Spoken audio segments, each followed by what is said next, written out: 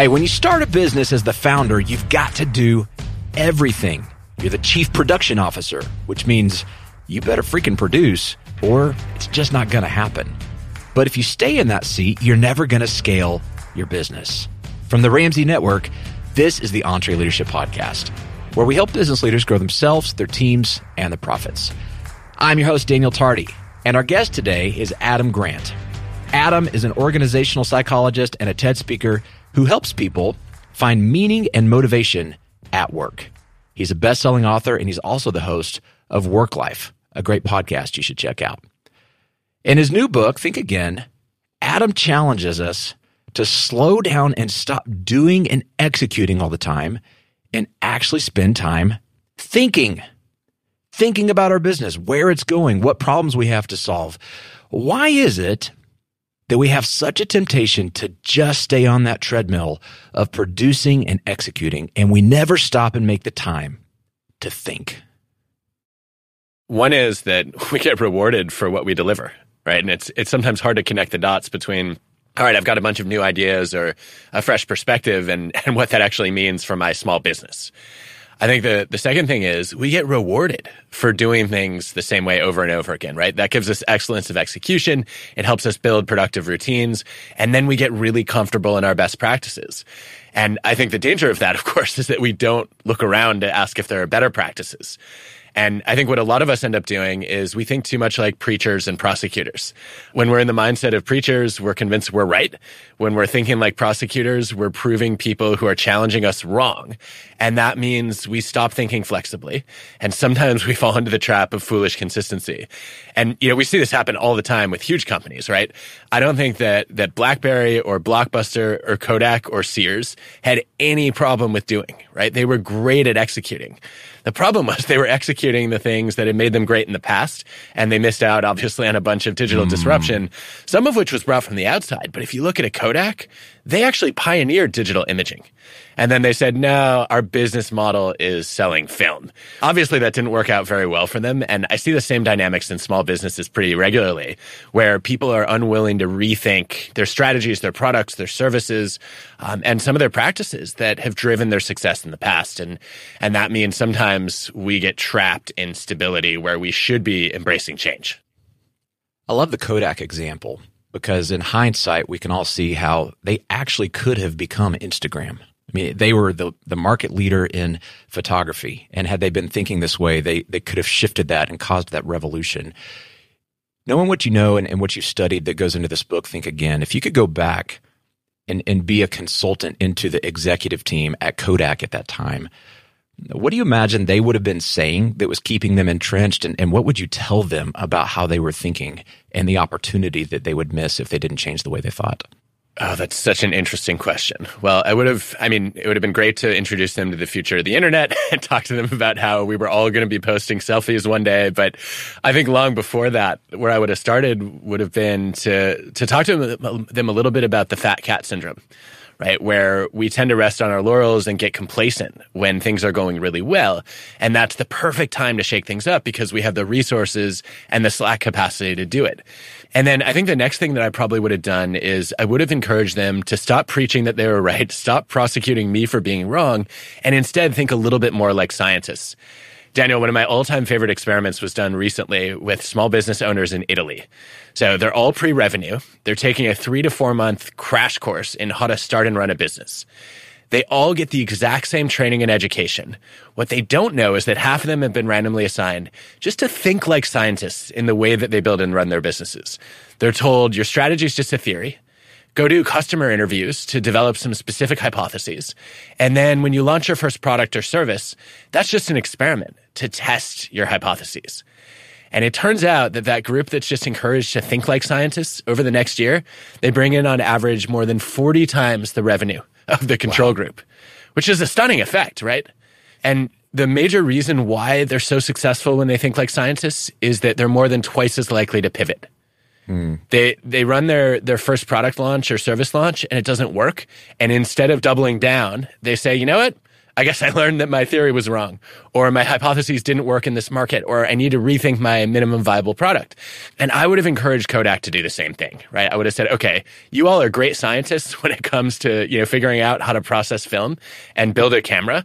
Why don't you apply that same A/B testing that you normally do with products to your strategy, to the kinds of products that you create, to how you run your company? And let's try the digital camera. You have the technology. What's going to happen if we roll it out instead of waiting for a couple dozen to get rolled out first and then saying, whoops, it's too late?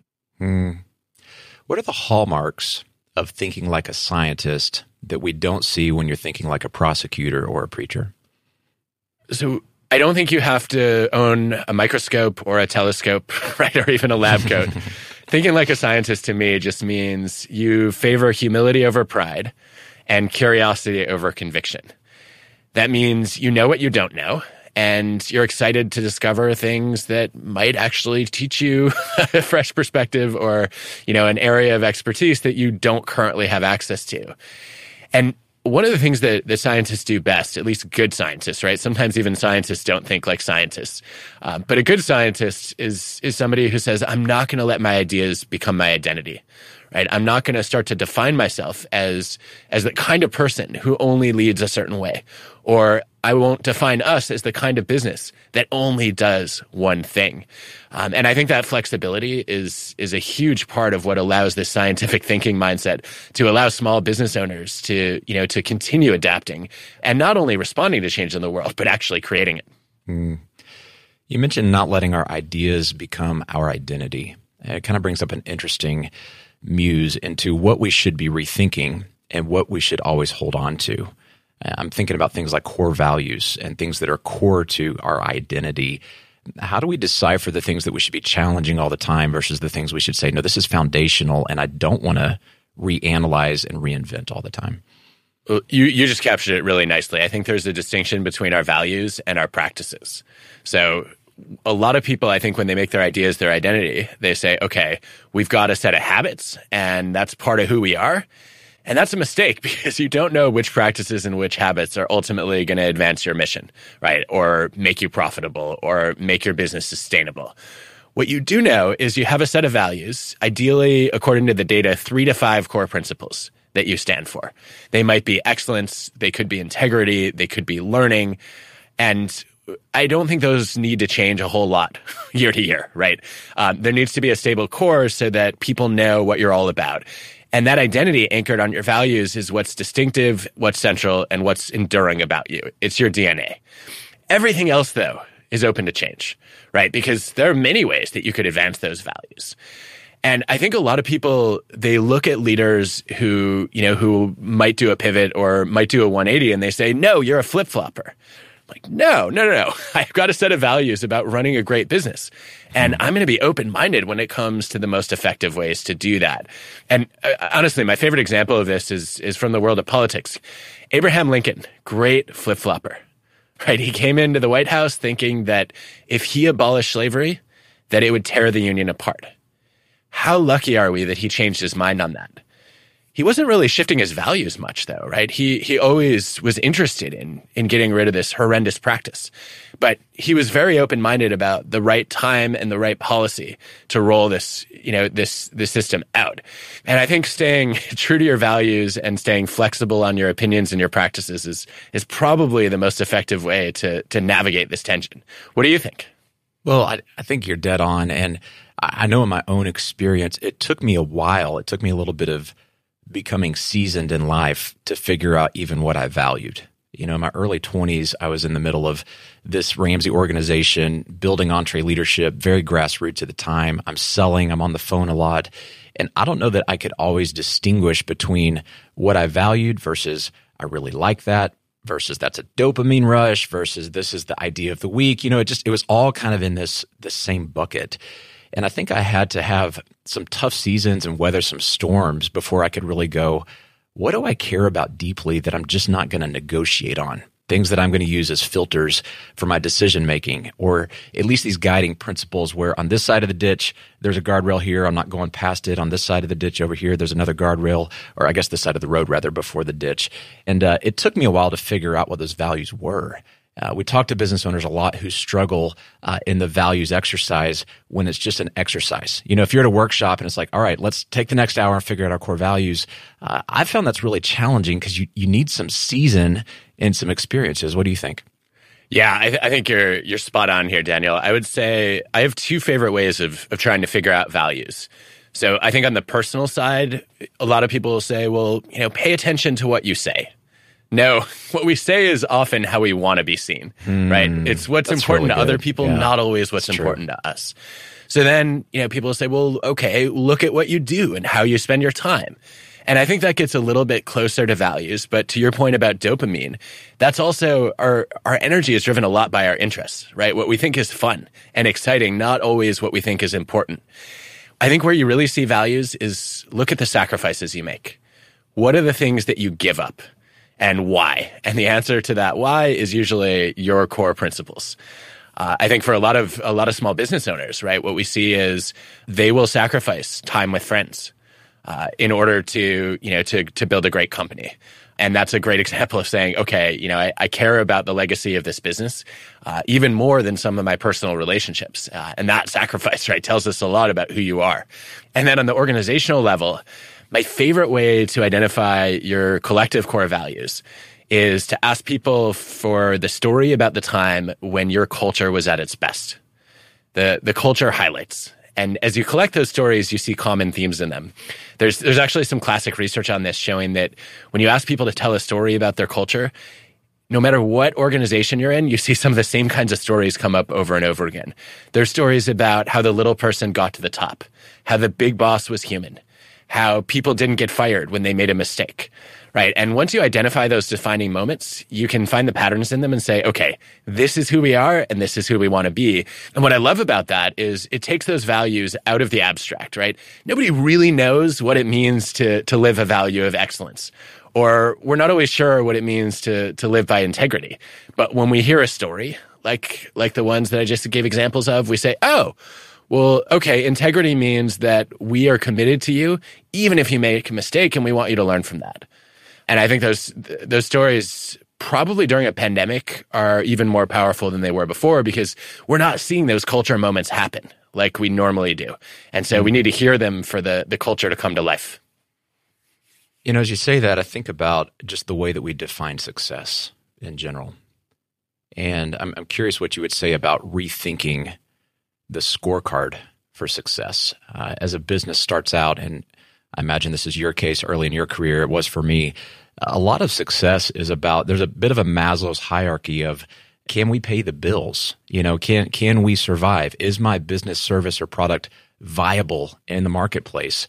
But once we check off these boxes and we start to think about meaning and purpose, hopefully we ascend a little bit more towards the contribution we're going to make, how we're helping other people. I know for me, it wasn't until my dad died that I really went on this journey thinking about my whole life and how short life is and evaluated how am I living? How much energy am I putting into my legacy versus just performing and achieving, the next trophy on the wall? How should we be rethinking what success looks like for us individually and maybe even for our companies? Well, first, Daniel, I'm sorry for your loss. It's thanks. It's something obviously that so many people have had to deal with on a different scale this past year. And I think if there is a silver lining, right, because we can't undo those moments of loss, it's that after traumatic events where you lose someone close to you or you go through severe hardship, roughly 15% of people end up with post-traumatic stress disorder. And, that's obviously terrible news, right? Nobody wants PTSD. I think the good news is, though, over half of people experience the opposite of PTSD, which is called post-traumatic growth. It's where you say, look, I wish this hadn't happened, but because I have no other choice, I am going to get better from it. We see people come away with greater personal strength saying, you know what, if I survive that, I can get through anything. They often have gratitude that they didn't have before. They come away with stronger relationships with the people that they made it through hardship with. And to your point, they especially end up with a new sense of possibility and purpose, saying, you know what, I am going to make the most of my time. They become people who pursue meaning, not just success. And I think the shift that goes on there is a lot of people say, okay, I was defining my success as achieving my goals, but it's actually more about living my values, right? It's not just the quantity of my accomplishments. It's actually the quality of life that I create for the people around me. And my favorite test of meaningful work has always been to ask people, if your job didn't exist, if you were not leading this small business, who would be worse off? And the groups of people you name, the individual humans that you name, those are the people who give meaning and purpose to your work. And those are the people that you want to try to figure out how to serve better. Yeah, I really like that. That's a great question. Good exercise to do, to list out that list of people. And hopefully it's not a short list. If it is, that would make me rethink, how am I leading and how are those relationships going? I'm curious, in sticking with my own experience, and hopefully this is helpful for our listeners, I have thought about, since my dad passed away, with what I'm seeing now and how I'm thinking about my life and thinking about being more available for people, being more interested in genuinely serving, not just as a means to building a successful, whatever crusade I'm on. I've thought a lot about what would I go back and tell myself a decade ago that would have actually gotten my attention enough to learn what I've now learned through the trauma, and so as we're talking about people who experience trauma, oftentimes that is a catalyst for this whole new take on life and this pursuit of meaning and purpose. Is there a way to help actually experience that catalyst without experiencing a trauma? Is there a way that we can engage at that level in our minds and our hearts without going through a significant storm? That's such an important question. I only recently actually did I have a term for it. So I wrote a book with Sheryl Sandberg, Option B, after she lost her husband suddenly. And one of the questions that she asked was exactly on that. She said, well, okay, post-traumatic growth. Obviously I have no other choice but to learn from this tragedy. But is there such a thing as pre-traumatic growth? Can you get the learning without the trauma? And I would love to see more data on this, but I think your exercise is a step in that direction, right? Of doing a little bit of mental time travel and saying, okay, you know what? We're often given this advice, carpe diem, seize the day, live in the moment. Sometimes the moment just sucks, right? And you actually want to rewind to the past or fast forward to the future. And I think that's often where we gain the kind of wisdom that you're describing. So I think looking back, right, when you go through hardship, whether it's personal or professional, one of the things that a lot of us do that I think is a big mistake is we see it as a completely unique event. So Daniel, we've been seeing this a lot during the pandemic. People say, you know what, I'm not really sure how to cope with this because I've never been through a pandemic before. And unless you're over 100 years old, right, none of us have. And so how in the world am I possibly going to face this and grow from it? Well, what if you take a wide-angle lens and recognize, okay, you know what? Never faced a pandemic, but you've been through loss, you've been through failure, you've faced heartbreak, you've probably been depressed and lonely at some point in your life, right? And if you take those past experiences of adversity, you can learn a lot of lessons from your own resilience and then grow through the kinds of things that have helped you get through other difficult events. And then I think fast-forwarding is also a pretty helpful step. There's evidence showing that if you can imagine your future self and what advice your future self would give to you, you actually can anticipate some of that wisdom and say, okay, 10, 20 years from now, what are the choices that I'm making that I might regret? What are the things that I'm too worried about that I just won't care about? And one thing we see pretty consistently in the science of regret is that most of people's regrets are not the actions they took. They're the actions they didn't take. They're the what if moments where we say, you know what? Yeah, it hurts to fail, but it hurts even more to fail to try. And so I think that's another exercise that's worth doing, which, in some cases we can actually just do through reflection. In other cases, there's evidence showing that if you give advice to other people, you actually make better choices than you would have if you just made the decision for yourself. Why do you think that is? I think the problem is when we're deciding, we focus on all the trees in the forest. Whereas when we're advising, we take a step back and we look at the forest and say, all right, let me just think through what are the one or two most important factors here. And so I think anybody who's stuck right now, this is the perfect time to say, find somebody else who has a similar problem, go and give them some recommendations. And then the advice you give to them is probably the advice you need to take for yourself. I like that. It's not the angle I thought you would go. I can see the value in that. I thought you might talk about the importance of getting outside perspective and getting some coaching. It's really difficult to see into our own blind spots. It's probably impossible. This notion of we don't know what we don't know is one of the funniest cliches to me, because isn't that always true? Like, is there ever a time you actually know what you don't know? Let's unpack that a little bit, because I think coaching and outside perspective, it's something for me that has been super valuable and also uncomfortable. But many times I look back on experiences with somebody else who was pushing on me a little bit. I'm like, I never in my life would have gotten there on my own. I never would have looked over into that dark corner of my life and seen what they were kind of calling out and getting me to confront.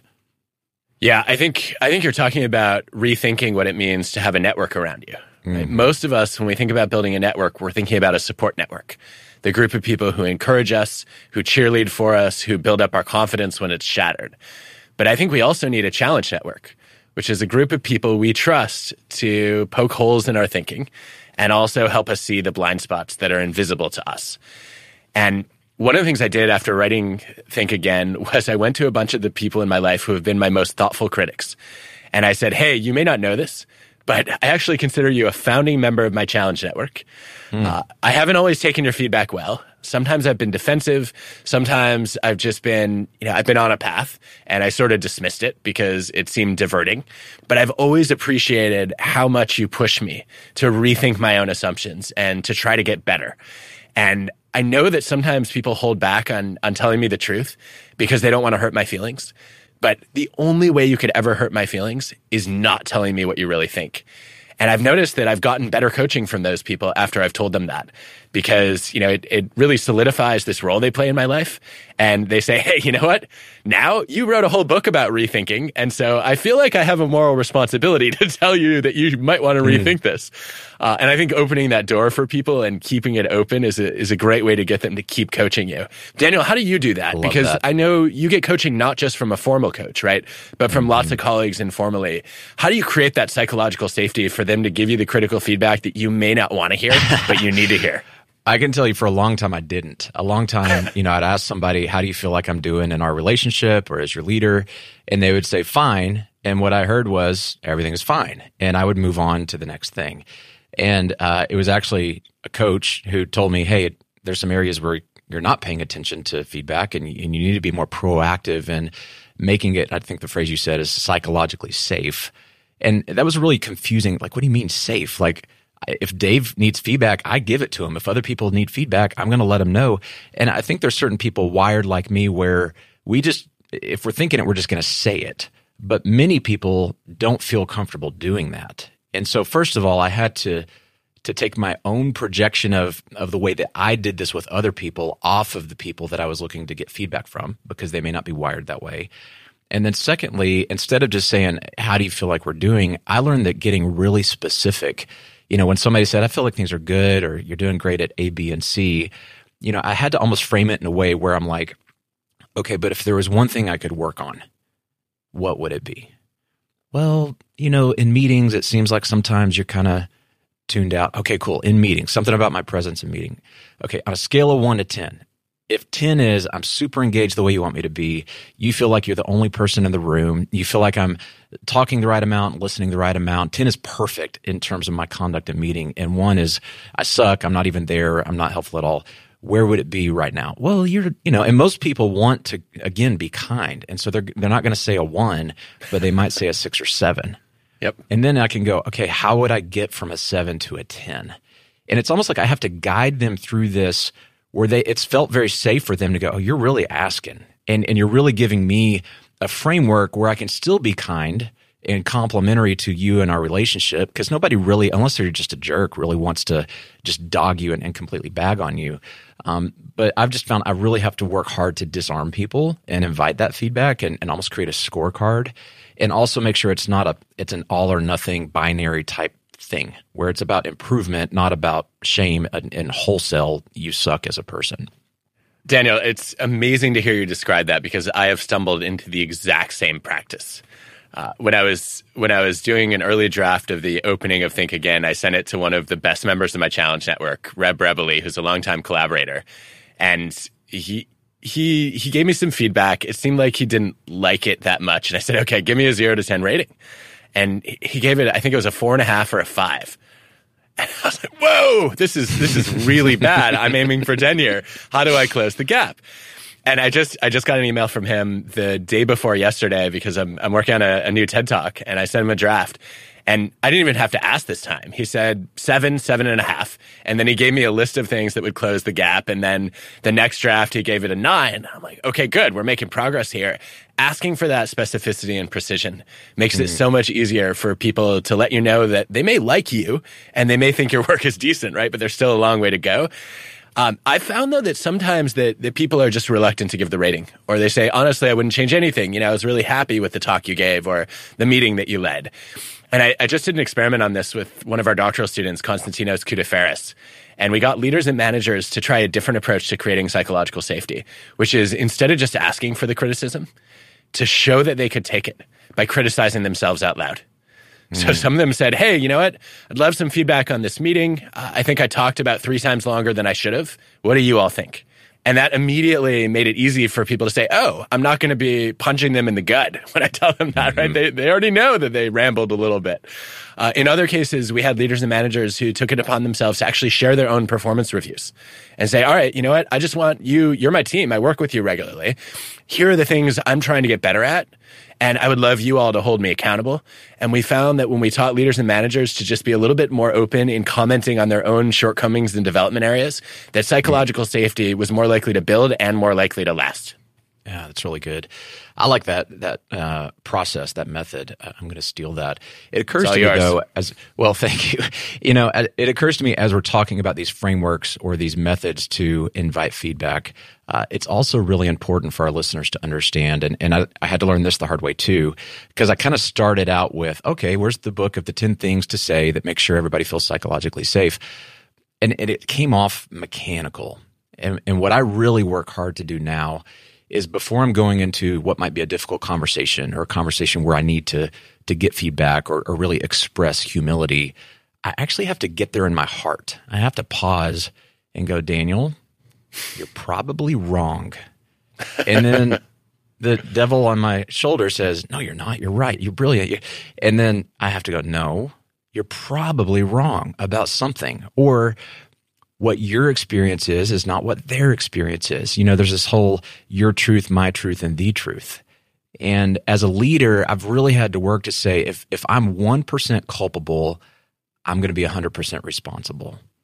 And it's so difficult. It's a shot to our pride, because if you're like, yeah, but they're 99% of the problem, well, maybe that's true. But if I'm 1% part of the problem, then I'm going to spend 100% of our energy working on how can I fix that 1%. And it's only in modeling that humility that our teams over time start to go, wow, you're serious. Like you're really working on growing yourself, not pointing fingers at what everybody else could do better. And then as a byproduct, they start to pick up on that in the culture, and it starts to feel safe organizationally for everybody to give and share feedback. And I haven't perfected this, but it's been my experience that if you're just looking for the right question to ask and you aren't actually in your heart genuinely humble and assuming you're off on something, it comes off as plastic. Have you experienced that? Yeah, I think you articulated it so well. It reminds me of one of my favorite philosophers, Will Smith, who is a local hero, right? West Philadelphia, born and raised. And that's right. He said a couple of years ago, I thought this was profound, that everybody is interested in trying to figure out whose fault a problem is. But he said it doesn't matter whose fault the issue is if it's your responsibility to fix it. And I think that's what you're capturing here too. And yeah, that sense of responsibility means I am not here to prove myself. I am here to improve myself, right? I'm not trying to create an image that I'm a perfect leader. I'm trying to become a better leader. And I think that ultimately means, of course, you end up in the long run being wrong less often and making fewer mistakes, because the faster you are to recognize them, the faster you can fix them. Really, really good. It reminds me of one of my favorite coaches has a quote, Jerry Colonna, and he's a business and leadership coach and has a podcast called Reboot. But he will often ask one of his clients, how are you being complicit in the situation you say you don't want? And it's just one of those kind of put you on your heel, reframe the conversation. And I ask myself that a lot. How am I being complicit in the situation I don't want. Because usually I'll complain and, this is a problem, and them and they and the environment or the culture. And when I catch myself doing that, if I just pause and ask that question where I'm like, okay, am I contributing? At some level, I am. I mean, it takes two to tango, and it's a great reframe.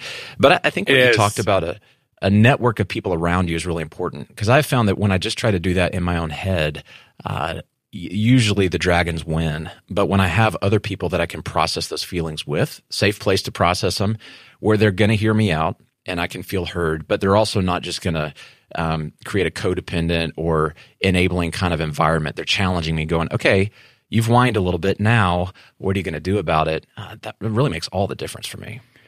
It does, and I think it speaks to something else that's helpful to rethink. So one of the things I've had a lot of fun talking with Jerry Colonna about is how we explain when something goes wrong. You're talking to Jerry, so I'm quoting Jerry. No, I love it. No, Jerry's you're a just friend. nod along like, I've heard of him. Okay, so not y'all at are boys. No.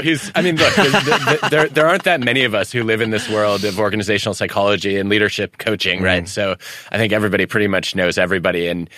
And Jerry, one of the things I think is so powerful about his perspective is he pushes you to make a different set of attributions for a problem or a mistake or a failure, right? What most of us do, to your point, is we say, all right, well, it's not me, it's you. And then we gain a little bit of humility and we say, well, actually, sometimes it is a little bit me.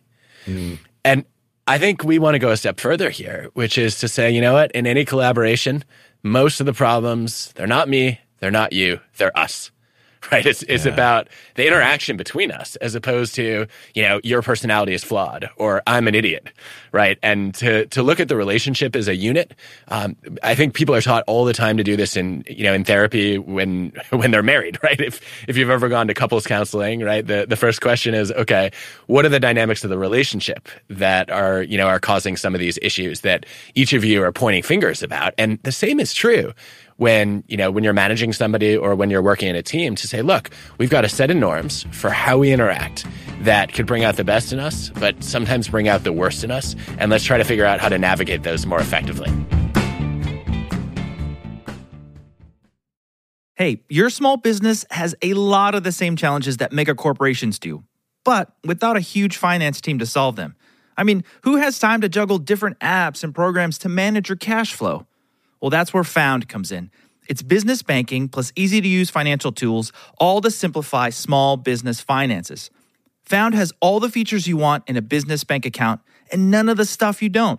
No minimum balance, no opening deposit, and no hidden fees. You can sign up for Found in just minutes. It's easy to access on desktop or mobile, and you can customize your account to organize and manage your funds. Plus, you can create and send free invoices right from the app, so you can get paid quickly and easily. It's time to move on to better business banking, designed to help small business owners succeed. It's time for Found. Get started today for free at found.com/entree. That's found.com/entree. Found is a financial technology company, not a bank. Banking services are provided by Piermont Bank, member FDIC. Here's a math refresher. There are only 24 hours in a day, so you and your team need to streamline time-consuming tasks to focus on the activities that make money. Smart businesses are realizing that to reduce headaches as they scale, they need NetSuite by Oracle. NetSuite is the #1 cloud financial system, bringing accounting, financial management, inventory, and HR into one platform. With NetSuite, you can reduce IT costs because it's cloud-based. You can cut the cost of maintaining multiple systems because you've got one source of truth. It's a big deal. And you improve efficiency by bringing all your major business processes into one platform, saving time and cutting manual tasks and errors. So join the more than 37,000 smart companies like Ramsey Solutions that have done the math and are boosting their efficiency with NetSuite. And right now you can download NetSuite's popular KPI checklist designed to drive the right behaviors for your business. Absolutely free at netsuite.com/Ramsey. That's netsuite.com/Ramsey to get your own KPI checklist. Let's stay on this counseling metaphor for a second, because I think there's a thing that we do sometimes as leaders with our team. Sometimes we're the leader, the commander-in-chief, the take charge. Sometimes we're the therapist. Sometimes there's conflict within the team, and we have to sit down and mediate. We have to sit down and figure out why are they not getting along and kind of unpack that stuff. I've experienced that. I've had people mediate and be counseling. In fact, you mentioned marriage counseling several years ago. My wife and I put our marriage counselor in a new tax bracket, and it was just this long, arduous process. But it was so good at the end because she gave us the tools to learn how to see each other's experience and how to communicate and connect in a way where it's like, okay, we can both be heard. We can both have feelings. And exactly what you said, kind of putting it all on the table and being able to look at the dynamic of the relationship versus me versus you. So as leaders, when we're doing that with our team, what have you found to be effective? How do we actually facilitate those conversations where it nets in a more healthy relationship with our team members? Well, if you look at the research on conflict mediation, one of the things that turns out to be pretty effective is to have a caucus with each person involved beforehand. And that way, let's say you've got two of your employees who are butting heads. If you sit down with each of them one-on-one, it gives them a chance to feel heard. It also helps you become a little bit more neutral, as opposed to walking in and there's a risk that, that one person thinks you're taking the other person's side. It also helps you identify common ground, right? So you can begin to facilitate, okay, look, you may be at different positions, but you actually have similar interests. I went through conflict mediation training, 21 years ago now. And I think the biggest thing that I took away from it is it's way easier to mediate other people's conflicts than your own. Right? There's so many times when, I'm in a disagreement, whether it's with my team or with my wife, that I just don't practice what I teach. And so I think as a leader or a manager, the first thing you have to recognize is sometimes you are not the best person to mediate a disagreement. One thing I've seen in a couple different organizations, one is Morningstar, a tomato paste plant. Another is Bridgewater, the hedge fund, is when people have a disagreement, they get to nominate somebody who they both respect, who they think would be a credible person to help resolve it. And then they'll actually sit down with that person, and that person plays the mediator role. And I think too often, right, as the leader and the manager, you think it's your job to fix it. You know what? Let them find a peer who they think is willing to hear both of them. And that also then is leadership experience, right? It's training for that peer to say, all right, if I can get better at conflict management and conflict mediation, then I'm going to be more skilled when I end up in a position of authority. I think any practice that is used effectively at a tomato paste plant and a hedge fund is worth a second look, probably. I like that. That's good. As leaders, we really feel like at EntreLeadership, our job is to not only resolve conflict, but to actually mine for conflict. We say catch things when they're a low-grade fever and actually deal with them and root these things out. There's this temptation to hope that it resolves itself or to let things kind of fester, and maybe that employee that's causing the problem, maybe they'll just leave at some point. Maybe they'll quit. Maybe it'll go away. It took me a long time to kind of shift and learn. I actually have to go not just deal with the conflict reactively when it shows up, but I've actually got to go find it. I've got to even create it a little bit to have a healthy organization. Our friend Pat Lencioni talks about this. Healthy teams engage in a lot of healthy conflict. So how do we overcome as leaders this resistance that we feel, first of all, to just conflict in general, but then also that temptation to kind of let it sit and hope that it just deals with itself? Well, the first thing I think of is some research led by Kathy Eisenhart that concluded that the absence of conflict is not harmony, it's apathy. Right? It's essentially just, okay, nobody cares enough to raise a dissenting opinion or to step up and say, you know what, I am going to be that challenge network right now. We need some conflict in order to make good decisions and find creative solutions to problems. Without conflict, we have groupthink. And I think the most helpful distinction I've seen here is from another researcher, Eddie Jen, who's distinguished between task conflict and relationship conflict.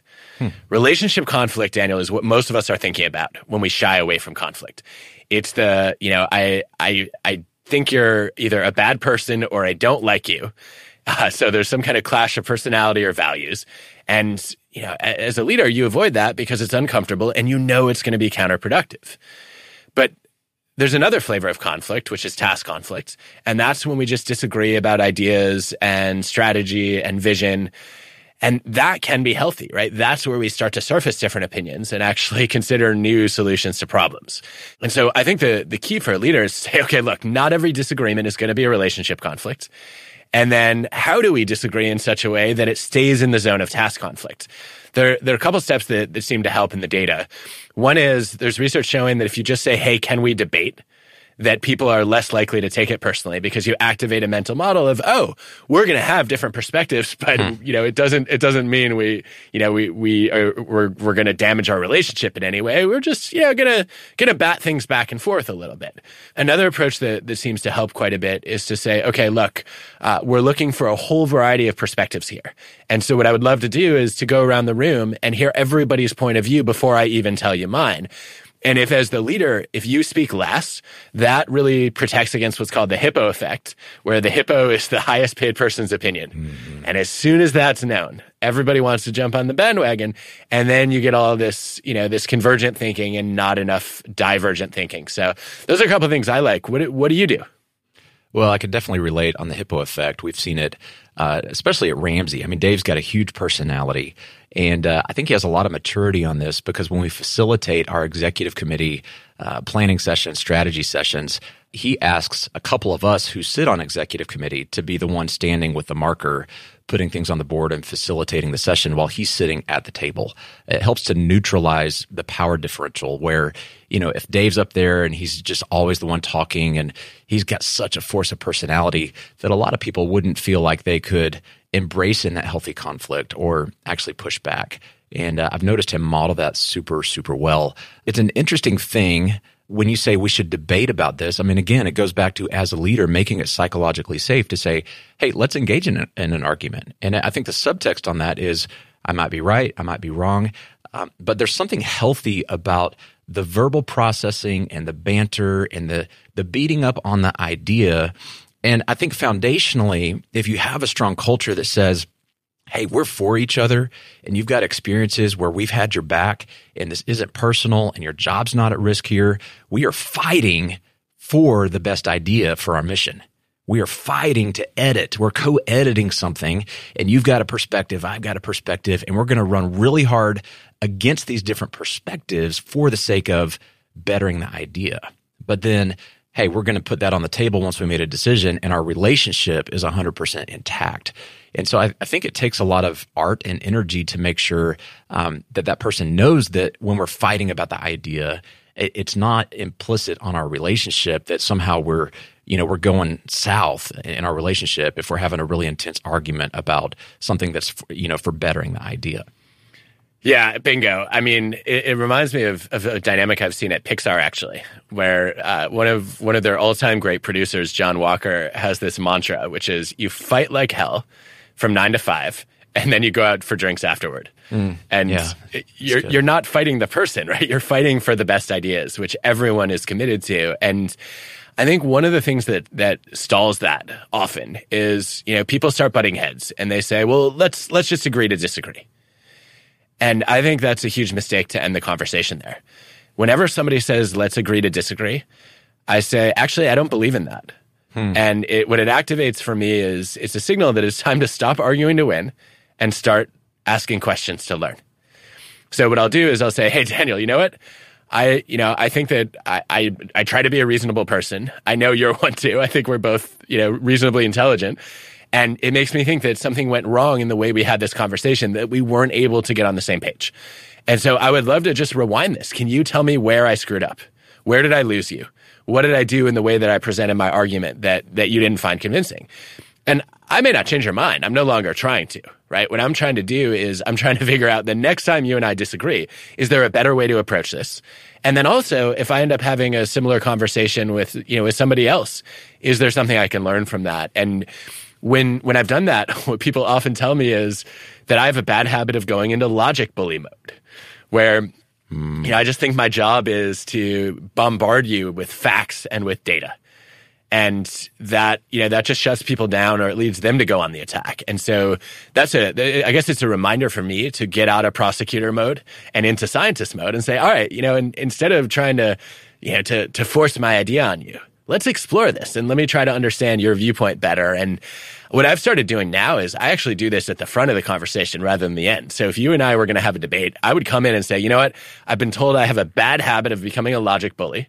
I do not want to be that person. And so if you ever hear me going into that mode, please call me out on it. And it just happened the other day. A friend of mine, we were debating something by email back and forth on a project. And he said, you're going into lawyer mode again. And it snapped me out of it. And I said, oh, that is not how I want to argue. It's super disarming when you say, I've been told I've got this bad habit. First of all, they're probably like, yeah, I've seen it. But it's inviting, again, it's inviting them back into, it's safe for you to call me on this. I need your help when you see this. Please don't assume that I'm doing this on purpose or even consciously. That's really good. It's kind of fun too, because it allows you to step out and have a conversation about the conversation, right? Really, I think in a lot of cases we get stuck in the weeds of, okay, well, let's sort out this idea, but we're not really thinking about, well, what's the best way to get to the bottom of this question, or what's the best way to resolve our differences? And even if we don't agree on the substance, we can find some consensus about what a healthy versus unhealthy process might be. You talked about not saying, let's agree to disagree. I'm still kind of processing that and kind of the practical, when you get to that point and a decision is going to be made, and maybe it's not the way that I would have made the decision. What comes to mind, a friend of mine, Clay Scroggins, talks about this idea of disagree and commit. And so what he essentially is saying there is it might not have been the path you wanted to go on, but once we've decided we're going on this path for the sake of unity, for the sake of alignment and buy-in, you have to completely commit and say, I'm all in. And even if I initially wouldn't have chosen to go this direction, we're now on this path together. Is that the essence of we're not going to say we agree to disagree? I think so, with a caveat, which is sometimes you disagree and commit, and then you fall into this trap that's called escalation of commitment to a losing course of action, where you've decided, all right, we're going to go all in on this direction. Then you get some negative feedback. And you don't want to admit to yourself or anyone else that you're a bad decision maker or you made a dumb choice. And so you throw in more resources and you double down. We end up hanging on to poor performing employees much longer than we should because, you know what? I hired them, right? I have to prove that was a wise investment. We end up often investing more money in failing projects than successful ones because we're trying so hard to turn them around. And to my knowledge, the origins of this disagree and commit idea are at Amazon. And a few years ago, I went to give a talk at Blue Origin, and Jeff Bezos shows up. Like, okay, this is a great opportunity for me to go and learn from somebody who has incubated a whole lot of small businesses inside a large one. And I asked him how he knows when to stick with that commitment and when to pull the plug. And what I took away was that there are two dimensions that he thinks about. One is how important is this decision? And then the second is how reversible is the decision? And what he basically said was, look, if the stakes are high and I can't easily undo it, I will wait as long as possible before I commit. I want to gather as much information as I can, and I want to find out what I don't know, because otherwise I could be making a huge mistake that I can't just erase. He said, but if the stakes are lower and or, I can easily change my mind tomorrow, then I will disagree and commit. I will run the experiment, and then we'll find out what it shows, and we can always shift gears. Combining that with what we were talking about earlier and thinking like a scientist, I think is super important, especially as a business grows. You can actually get away with a lot of gut, raw ingenuity, feeling your way. You can grow to a certain level. But what you talked about there is how much is at stake. And so the bigger the organization is, the more obligations we have to paying our team members and providing for their families, the more that there is at stake. About one bad decision when it was just me and my wife in our garage may have just been a bad week. But now one bad decision could be the whole organization. And so it's kind of like as there's seasons of growth in the business, you got to really think through being more scientific and testing more and not going all in on any given decision that impacts the whole strategy. Yeah, and Jeff Bezos has an interesting phrase for that too, right? And instead of saying, all right, let's just commit right off the bat, he says, all right, we disagree. Will you gamble with me on this? And I think gambling is such an interesting phrase because it highlights that there's a lot of risk here, right? We're rolling the dice and this may not pan out. And one of the things I've seen with effective entrepreneurs, and this is especially true as they move into leadership roles, right? That they're not just founders, but they have to manage people and run their business, is they manage risk like a portfolio, like a stock portfolio. They say, okay, look, I may be somebody who loves risk, but I need to hedge my bets. Or on the flip side, right, I may be very risk averse, but I would never build a good stock portfolio by investing in a bunch of boring, predictable mutual funds, right? I'd have some of those. And then I'd also, choose some higher risk, potentially higher return options. And I think that portfolio lens is a helpful way to think about, all right, I've got to have some gambles. I also have to have some safe investments. This has been a really powerful conversation full of a lot of practical things, and especially around decision making and evaluating our own leadership. You bring a lot of science. You bring a lot of really cool anecdotes from things that you've observed. But I also follow you on Instagram, and I just sense that you have a spirit of encouragement. You bring a lot of good practical things, but you just have this heart that is for leaders, that is for people actually experiencing a better quality of life and a better journey as they're on this adventure called leadership. As we wrap up today, I'd love for you to just talk from your heart to the leaders listening, many of them tired, exhausted, been through a lot of storms over the last 18 months. How would Adam just encourage that small business owner sitting there who's going, man, this is all good stuff. I'm trying to rethink everything. I'm trying to do what you're talking about in the book. But dude, I'm just spent, and I need some oxygen right now. Yeah, I might say a couple of things. The first one is, yeah, I think I do really enjoy encouraging people, in part because I've been really lucky to benefit from having people in my support network and my challenge network, right, who play that role for me. And one of the first ones was my diving coach, Eric Best, who, I got into springboard diving when I was way too old to start. I was 13, and I showed up for high school tryouts, and I was awful. And Eric said, I will never cut a diver from the team who wants to be here. He saw way more potential in me than I saw in myself. And I've always wanted to pay that forward. And I think that is part of both the privilege and also the responsibility of being a leader. Your job as an entree leader is to see more potential in people than they see in themselves, right? And to help them deliver on that potential. And I think that becomes even more important when we're dealing with a pandemic and a recession, and a lot of people are getting discouraged and starting to lose hope. I think the most helpful conversation I've had in the past year was with a friend of mine, Scott Kelly. Last March, I thought, all right, if anybody knows how to deal with remote work and with all the uncertainty we're facing, it's Scott, because he set the American record for spending 340 straight days in space. So an astronaut who lived on the space station for a year, right? That guy has to know something about how to weather a storm like this. And the biggest thing that I took away from Scott, which I've been trying to do myself, is he said, look, in order to make it through that mission, I had to set a goal that I was going to come back to Earth with the same energy and enthusiasm that I had when I left. And I thought that was brilliant. I immediately sat down with my wife and kids and said, all right, what are we going to do to maintain our energy and enthusiasm? So we started by saying, all right, well, let's create an image of what it looks like to have that energy and enthusiasm at the end of the pandemic. And we talked about where we want to go when this thing is over, what we want to do, who we want to see. And then that's given us something to look forward to ever since. It also helped us rewind a little bit and say, okay, what are the daily habits that we need in order to make it through this, right? And as a family, it's simple things. It's game night. It's movie night. I think as a company, though, this is a similar conversation as a leader to say, okay, how do we get to the end of this pandemic with the same energy and enthusiasm we had before it started? And I don't know what the answers are going to be, but asking that question is such a powerful way to show people that you care about them and you're also going through this with them. Yeah, man, I really like that. What a great mindset. So the book is called Think Again, The Power of Knowing What You Don't Know. Adam, what's in my heart is to help leaders experience transformation. I think we've all experienced it, and we've seen the power of when there's somebody that's stuck and then they experience a transformation. What's the transformation that you're hoping leaders experience or go on a journey of when they read this book, Think Again? I think one of the saddest things that I watch happen to leaders is they think that if they say, I don't know, or I was wrong, that they're admitting weakness. I actually think that's a sign of strength, right? That you're secure enough to admit what you don't know and what you screwed up.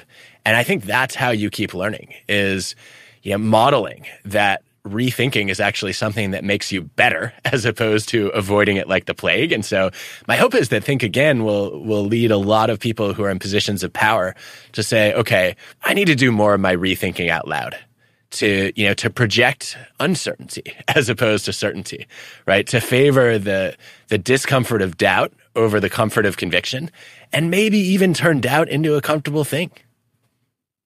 Yeah. Wow, that's good. It's cool to change your mind. I'm going to have to get comfortable with that. I think all of us who have a little bit of pride and ego, that hits us between the eyes a little bit in a way that's really good. Guys, the book, Think Again, you can't afford to not have this in your leadership library. It's available now everywhere books are sold. Go pick it up. And Adam, what a great book, great conversation. Thank you so much. As we wrap up, any final thoughts? I hope you don't rethink any of that enthusiasm. There are some things that we shouldn't rethink. And I actually think that's something I've been getting asked about a lot as people have been reading Think Again is, well, what if I do too much of this? And I would say, number one, I think most of us are too far to the left of that curve. Right? We do too much of our rethinking in hindsight. And we say, oh man, I wish I had reconsidered that decision or that opinion. And I want more of us to do it proactively. But also, rethinking doesn't have to change your mind. It just means being open to reflecting and reconsidering. I love it. Being open-minded, staying humble is the key to staying hungry, and that's the key to a growing organization. Adam Grant, always great to have you on the EntreLeadership Podcast. Thank you, friend. It's been a blessing to our audience, and we wish you the best as you guys continue to push this book out there. I hope a lot of people pick it up because it's really, really good stuff. Well, thank you. It's been a delight to be here. What a great conversation. One to go back again and take notes. Now, we talked about 3 different areas, rethinking our own leadership, how we're performing as leaders. We've got to grow. We have to reinvent ourselves as leaders. We talked about that. We also talked about making sure that we're rethinking essentially our business model, making sure that the value that we're putting out into the marketplace is continuing to increase and get better and better. And the best way to do that is to talk to your customers. They can help you rethink how things are going with your product offering. And then especially helping our team members rethink their relationships with each other. So our own leadership, the marketplace, and our team. Now, when it comes to the team, they don't all naturally get along all the time. Have you noticed? But you and I know that we have to have unity if we're really going to grow this thing the right way. Because when we don't have unity, when there's gossip and backstabbing and infighting, there's just all this sideways energy, and we work too hard, and there's too much going on to help customers for our team to not be unified. So this is a big area, big topic. Our coaching team works with our EntreLeadership elite clients on this all the time, helping them build a culture of unity. And they're dropping you a free nugget here on, well, it's a resource that they use with our coaching clients that really helps when it comes to having a difficult conversation. If you need to lean into difficult conversations with your team and help increase unity, this checklist is going to help you out. It's a list of do's and don'ts for helping you deal with conflict. Now, you may feel like, hey, I don't like conflict. I don't do it very well. Guess what? It's okay.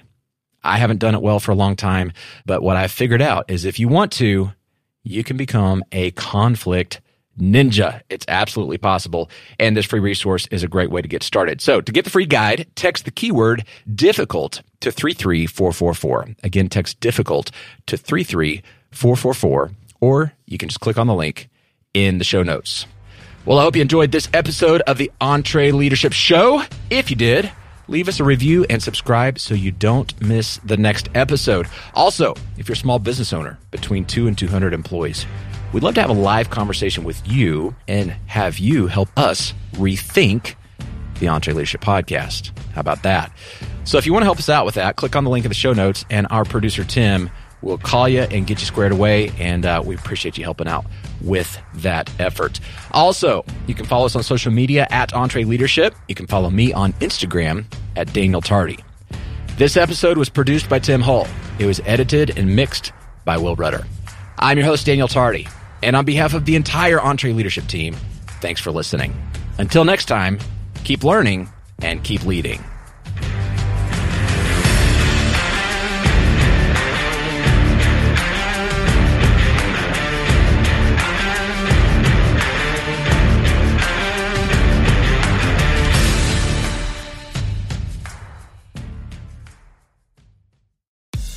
If you enjoy this podcast, you should check out other great podcasts from the Ramsey Network, like the Dr. John Deloney Show. Mental health challenges and hurting relationships happen to everyone, but they don't have to define you. I'm Dr. John Deloney, and I help people navigate through the messy things in their lives on the Dr. John Deloney Show. I'll walk alongside you as you face parenting, marriage, and other relationship challenges, and I'll walk alongside you as you try to connect with people, as you face depression, overcome anxiety, and learn how to change your life. Listen, I want you to be well. Listen to the Dr. John Deloney Show wherever you listen to podcasts.